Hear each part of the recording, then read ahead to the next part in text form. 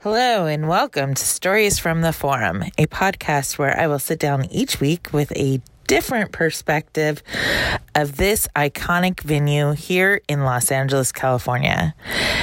As most of us have seen our first basket from Magic or Kobe, or even a first hat trick from Dion to Gretzky. And even the fact that Gretzky coming to LA and changing the color scheme of the Kings from the royal purple and gold jerseys to the now known black and silver. Maybe even seeing the first concert with Cream and Deep Purple, or even going to a 1984 basketball game because the Olympics were in town.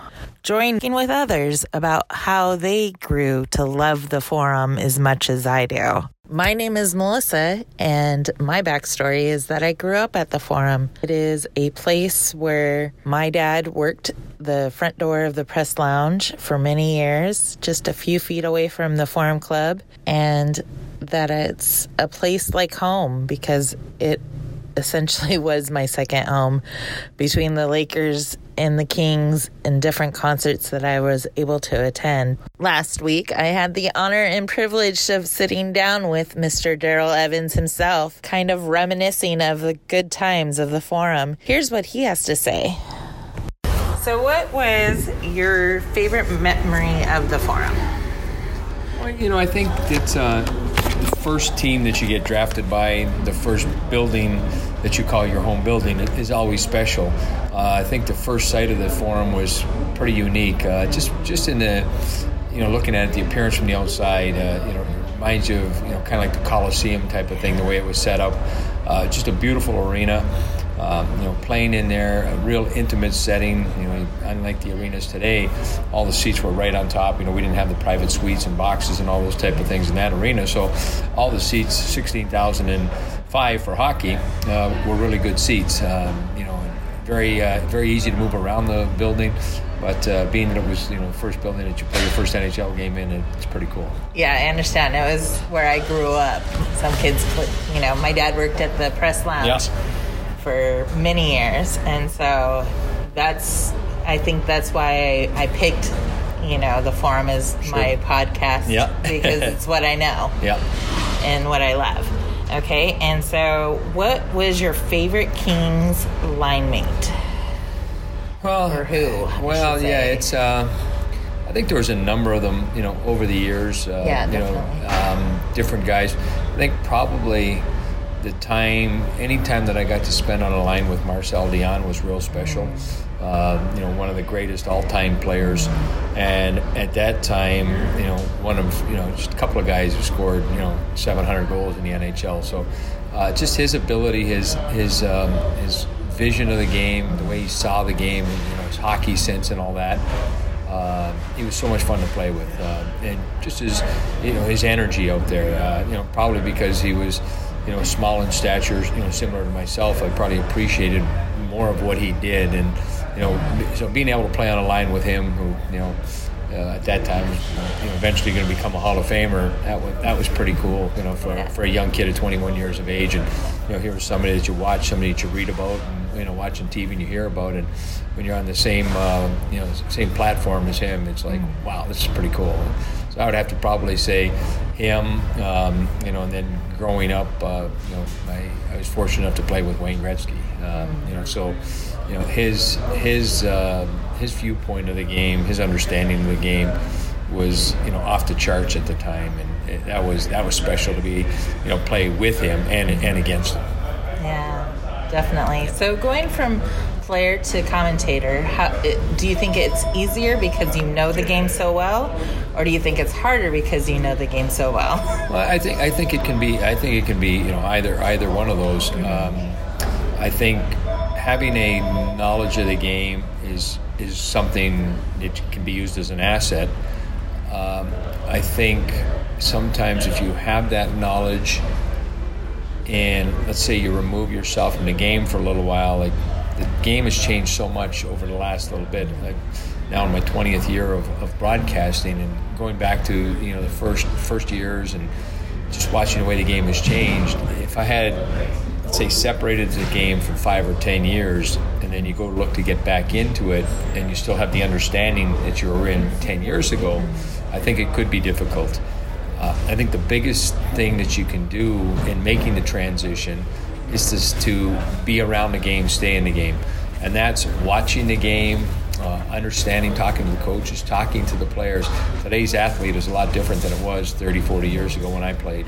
And it continues to keep moving at a quick pace, not only the game, but just in the way the game has changed. You go back to just 2012 when the Kings won their first Stanley Cup, big, heavy hockey club, and here we are in 2018, and now all of a sudden it's speed. So the game is changing constantly. Everybody's looking for a way to get that edge, and with the way the rules are changing, the way they officiate the game, that speed factor is a big part right now. But I think there's a happy medium.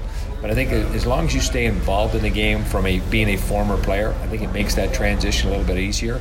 And you've got to be around the game. I'm fortunate enough that I'm around the game from young kids all the way up through adults. So you kind of have an understanding of what is going through their mind, the way they're seeing our game, and the viewpoints that they have. So I think that makes it definitely a lot easier in the transition, understanding the way other people are seeing our game.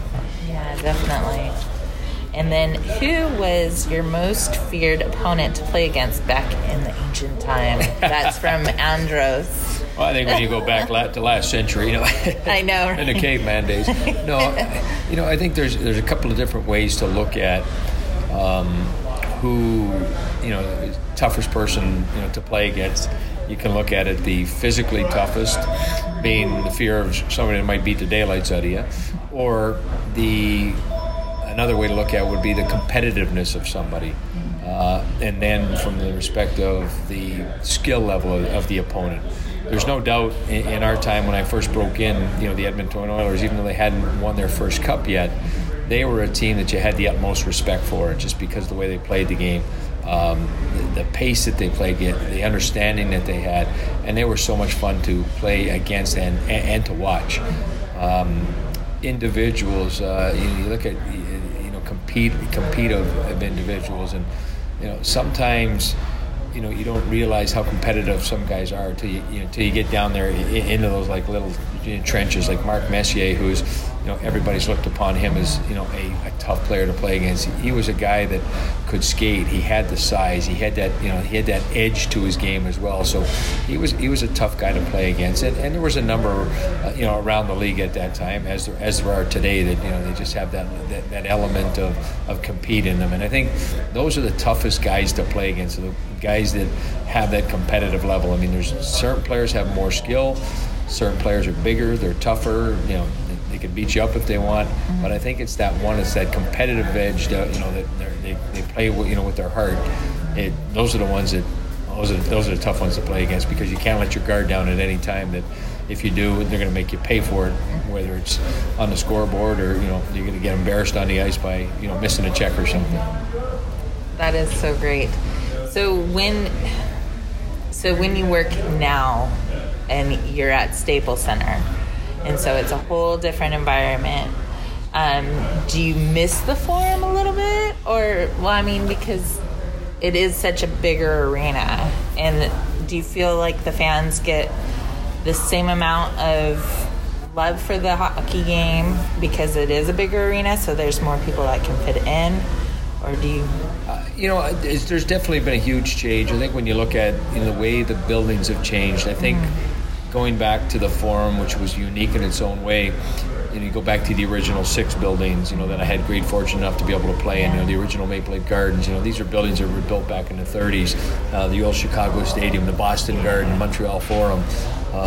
Those were special buildings.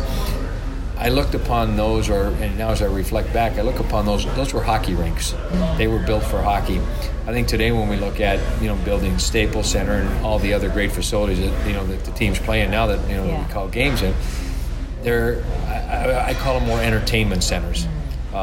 They're built for hockey. They're built for basketball. They're built for concerts, to be able to take on any type of event that they possibly can.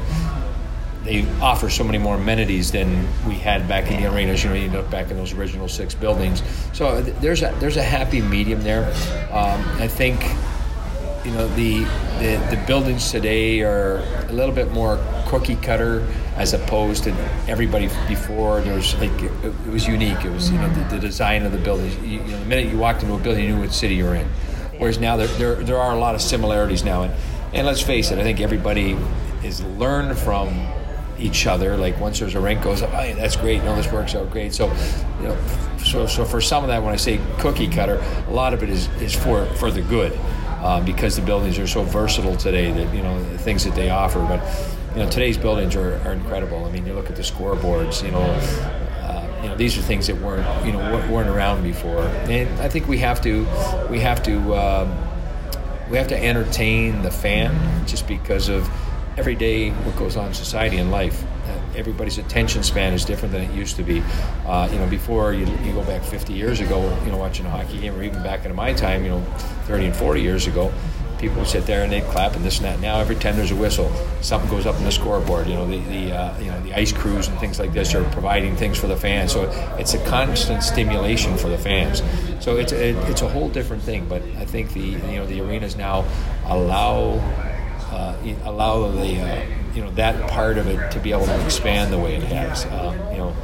The buildings are more than twice as big as they used to be. So, not necessarily twice as many people in them, but just the square footage to be able to adapt and do all these other things. From the standpoint of corporations and things like that, with the private boxes, the suites, there's a great value to those. Then you got premium seating that if you have basketball, so now they can kind of marry some of the fans together. Hockey and a basketball fan, give you kind of an all-sport type of ticket. So there's so many different options today. There's pros and cons. I think when you look at it, like I say, the buildings before were incredible. The uniqueness of them is something special, and today the amenities and all the offerings that they have today is something special. So I think with the ones that are probably the ones that stand out to myself and to a lot of people are the ones that have blended the two. I think as long as you make your changes with regards to the construction of the new facility, but you maintain the history of your franchise in that building, I think you kind of hit a home run with it. Yeah. Thank you so much. My pleasure. I appreciate it. And if you need anything else after you listen to it and you hear anything back, thank you again to Mr. Daryl Evans, who sat down so kindly and chatted with me in such a busy day as they were preparing to do their annual Kings calendar with the Kings players and the puppy dogs, which I loved. And all good for a good cause, the Kings Care Foundation. Want more information on that? Go to lakings.com. Again, lakings.com. So join me next week for another podcast and another guest. It will be a great time. You won't want to miss. Be sure to subscribe below and also 5 stars. You know you want to do it. Have a good week.